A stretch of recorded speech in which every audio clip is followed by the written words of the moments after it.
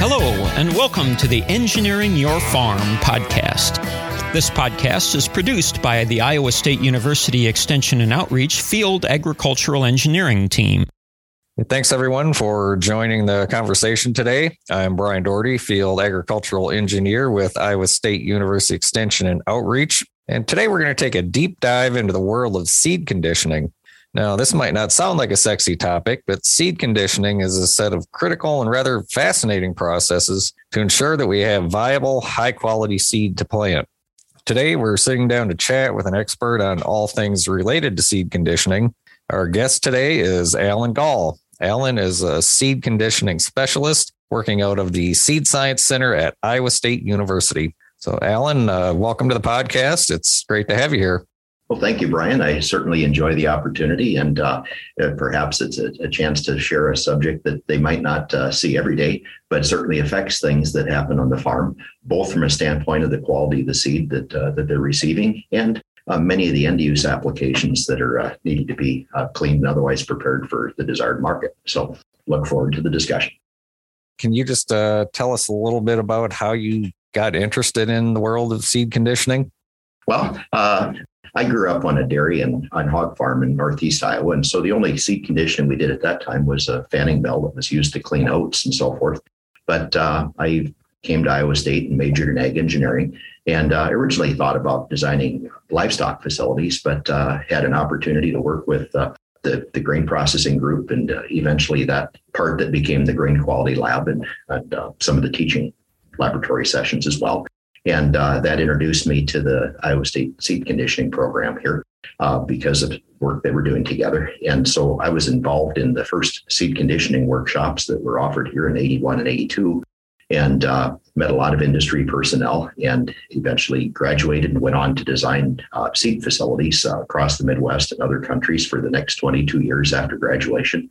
And was also a frequent guest speaker at the workshop program over the years. So had the opportunity to return here to Iowa State and coordinate the program in late 2005. And it's been a very interesting activity. Great. So, I want to get into more of kind of the teaching side later on here. But before we go there, can you just tell us a little bit about what the ISU Seed Science Center is and Seed Lab and some of the things you do there?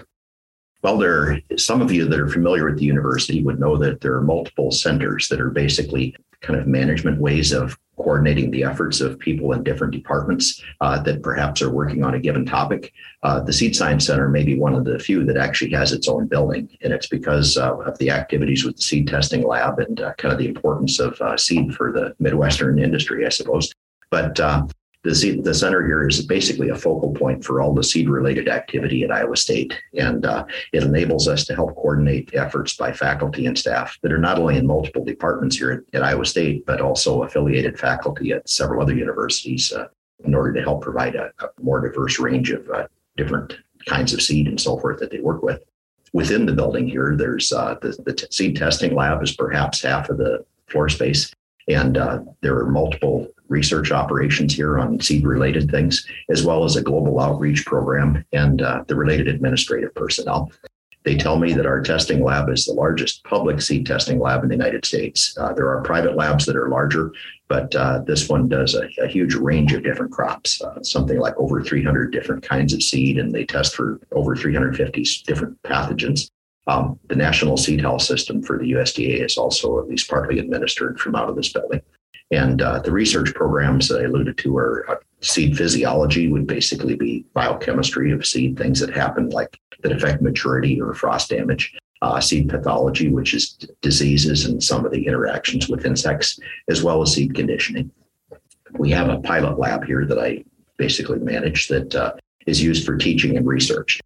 Iowa State has a separate foundation seed plant that's used for the public varieties. So this gives us the ability to provide capability and not capacity. It's not a production plant, but it has quite a wide range of different machines that enable us to do a diverse mix of seeds, even weed seeds, and sometimes they're being cleaned in here, as well as some food crops and other things that might be needed to support research at the university. And that lab is also used in conjunction with our workshops each summer. Yeah, that's really interesting, the diversity of seeds that you deal with at the facility there. So, some of our listeners may not even be familiar with what seed conditioning is or what it involves. So can you just give us a brief overview, when you say seed conditioning, what that means and maybe some of the history behind seed conditioning? Sure. Again, I like to tell the students when they come in for some of the classes, and we've got a lecture in front of them, that humans have been cleaning seed for thousands of years. It might have just involved winnowing seed, throwing it up in the air, or, using bamboo trays or something to clean it. But it's certainly evolved past that. Seed conditioning, as it's called in this country, was originally called seed processing, and that term is still used overseas. But this changed in the 70s due to a processing tax and some other regulatory issues that might have raised seed prices for the farmer. When we're using the term, we're talking about post-harvest operations that are needed to basically prepare the seed for an intended use application.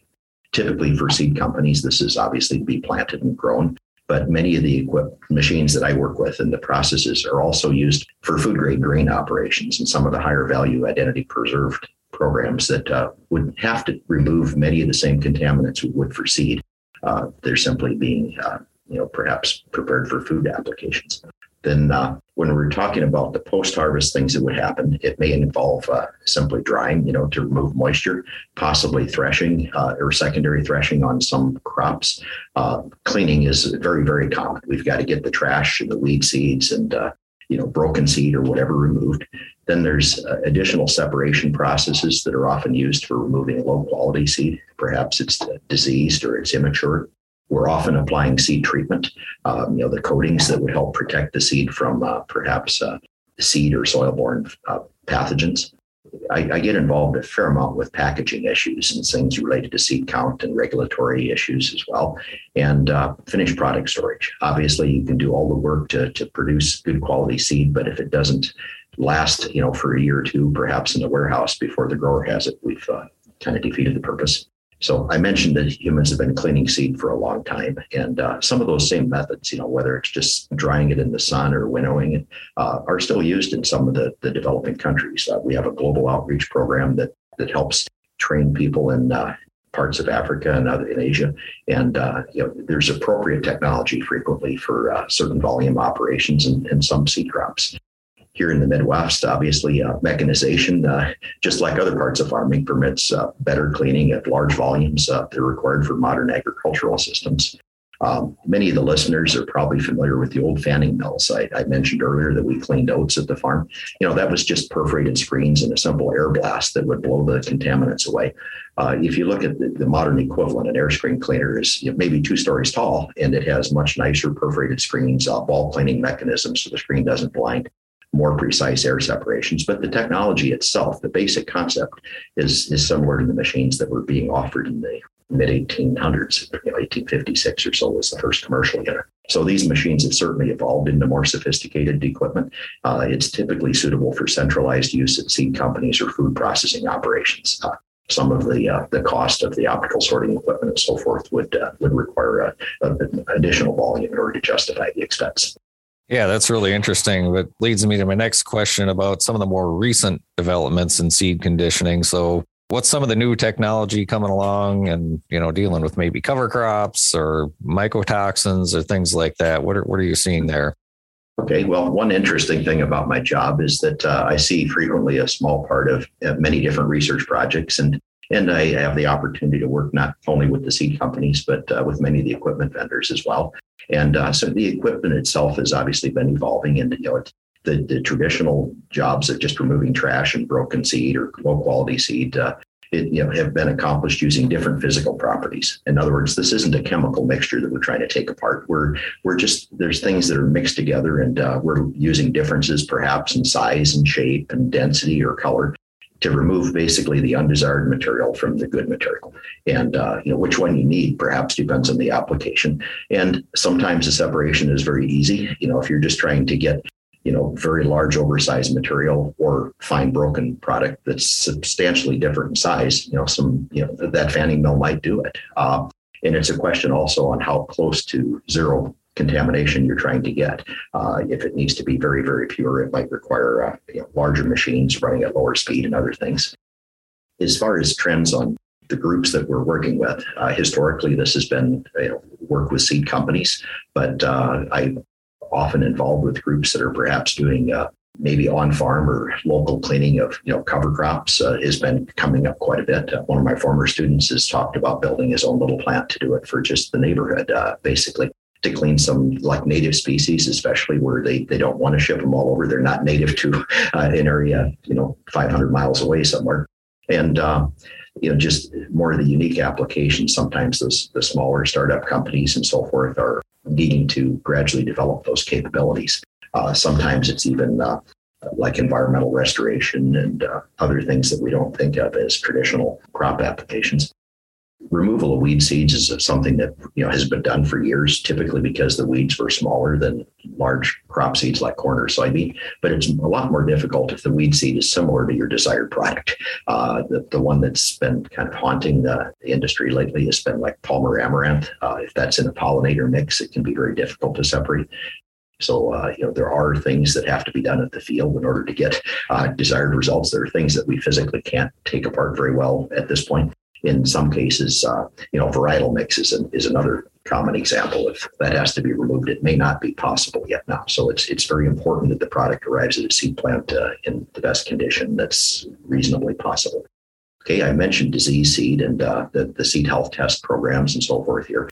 Pathogens can be a very big problem for vegetable seeds and some things much more than they would see in field crops. We've been fortunate in corn and soybeans that although we have disease issues, they aren't the type that completely wipe out the crop like some of the watermelon fruit blotch or something like this might be. And in the case of tomatoes and so forth, there's a lot of work that's done in order to help prevent seed-transmitted pathogens from traveling with the seed. But in the cereal grains, we often have problems with some diseases that might occur on certain years when we have adverse environmental conditions. Maybe we get a really hot, dry summer and we have an aflatoxin problem, or perhaps it's really wet, the kind of years that our pathologists like because there's more things to find out in the field. But an example might be Fusarium infected wheat. You may be familiar with wheat scab. There are quite a few operations that have perhaps a cleaner and maybe a gravity table that would remove low density seed to help raise the test weight and improve the quality of even the grain that they're selling. But if you're trying to find something that's more subtle, it may require more sophisticated machinery or other control methods beyond just typical on-farm equipment. And you mentioned mycotoxins. That's really kind of a feed or food type issue, but they're basically chemicals produced by some pathogens. And they often limit the use of the product for feed or food. There can be regulatory limits.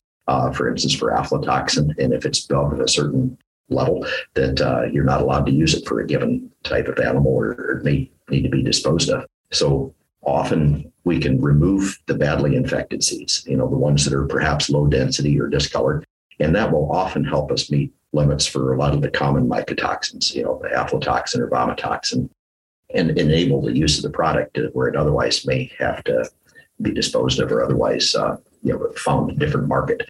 And some of these can be serious. I was in Kenya a number of years ago for a training program, and they'd had an aflatoxin outbreak a few years before that had killed 140 people from eating, infected seeds. So in this case, just simple seed conditioning technology would have probably removed enough of it that it would have been safer for human consumption.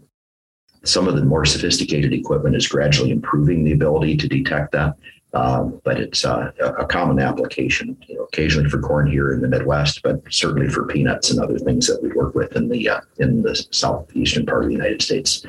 Then seed treatment has been evolving, and this is really driven more by products, the different chemicals and now biological treatment products that are being put on. They're putting a lot more material on. And so that's kind of driving the equipment that we're using at the plants. But a big change that probably happened over the last 10, 15 years was moving a lot of the seed treatment applications for soybeans from the seed plant to, if they were treating at all back then, now it's being done often at the dealer or a distributor level.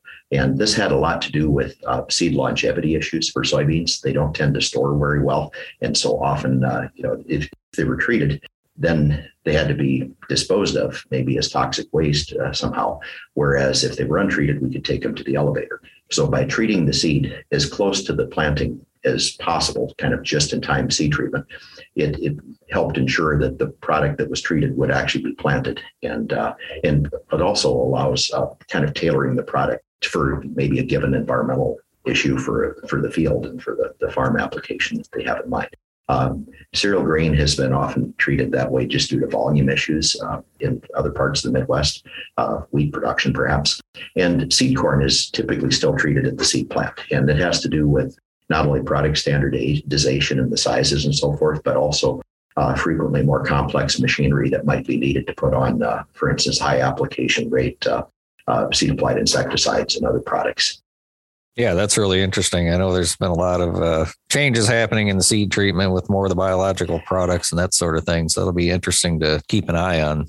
So I want to shift gears a little bit. We kind of talked about some of the machinery involved and some of the newer technology, but what about the educational side of your job? With the Seed Science Center, you provide a lot of opportunities for both students and industry. Can you just give us kind of a brief overview of some of the trainings and some of the services you offer there? Yeah, obviously we're with Iowa State University, and so teaching and training is a very important part of what we do. And as you might imagine, in addition to other classes that students would take here, we help frequently with lab sessions for many of the traditional academic classes in agronomy, ag engineering, horticulture, plant pathology. And this typically is customized to learn the parts of seed conditioning that may be important for the topic that's being covered in that class. There is an undergraduate secondary major in seed science here at Iowa State. I think it's the only university in the United States that offers that at an undergraduate level. It's usually in conjunction with agronomy or horticulture, where they can take a number of additional classes and get a secondary major in seed science.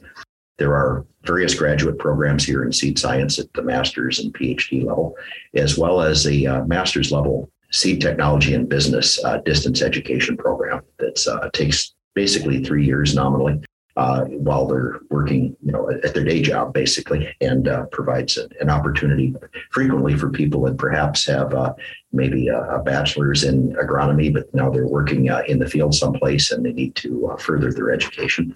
I've mentioned various industry training activities here. So we have short courses and workshops that we provide.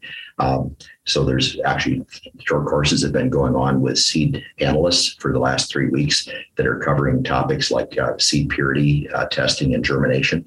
So they're worried about viability and vigor. But those are often used for certification of seed analysts that work in a testing lab someplace. My own programs are the conditioning workshops that start here in late May and run through the summer. Those are specific to given crops like seed corn or perhaps soybeans and small grain, and specialty seed. We do some work with getting the vegetables and tree seeds and so forth. And then we have machine specific programs like on gravity tables or on color sorters that we cover. The Seed Technology and Business program now has a short course that's done. They're week-long programs, basically twice a year. There's a seed technology program in the fall and a seed business short course in the spring, as well as some webinar programs that are typically in conjunction with the short courses. We had to do them strictly online for the last 2 years, but things appear to be returning back to in-person activities as well. And obviously, I've mentioned the testing lab. They do provide services for not only seed companies, but farmers and in particularly the smaller growers that might be cleaning the cover crop seeds and so forth. So there are traditional germination and purity tests that are actually often required by law for selling as seed, is that they also here do a really wide range of seed health tests and other seed-related measurements that might be needed for given applications. Excellent. Just kind of wrapping up the conversation here, is there anything else that you'd like to talk about that we haven't gotten into, or maybe some resources that you'd point people to for more information? Well, obviously, I like to joke that I spend my entire year talking about seed conditioning and I still run out of time. But there are various activities that can be useful. I've mentioned that I'm preparing for the summer workshops. Registration is open for those if someone is interested. This is meant for plant operations personnel, so it'd be more detailed than just an average person walking off the street might be interested.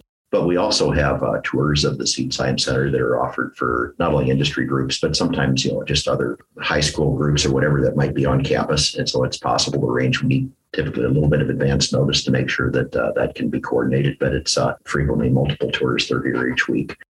And I also get involved in, separation problems. I mentioned sometimes that, a particular pathogen may occur, or that there may be, an unusual contaminant, or sometimes it's simply an alternative crop that's being developed. We often work with not only the testing lab here, but also with other departments, whoever is appropriate to have the expertise to help maybe put a process together for those alternative crops, or to help figure out a solution to a contaminant. And so, it's not always, as a service. Sometimes that is a way to help provide some outreach and to help keep better contact with the needs of the agricultural industry, and for both, seed and for some of the food grade applications. Great. Thanks, Alan. Excellent information, and hopefully make people more aware of what we got going on there at the ISU Seed Science Center. So thanks so much for being on the podcast today and giving us a look into the world of seed conditioning. You can find more information about the ISU Seed Science Center and the Seed Lab and all that they have to offer at seeds.iastate.edu. You can also find them on Twitter or Facebook at ISU Seed SCI. Thanks for joining us today on the Engineering Your Farm podcast.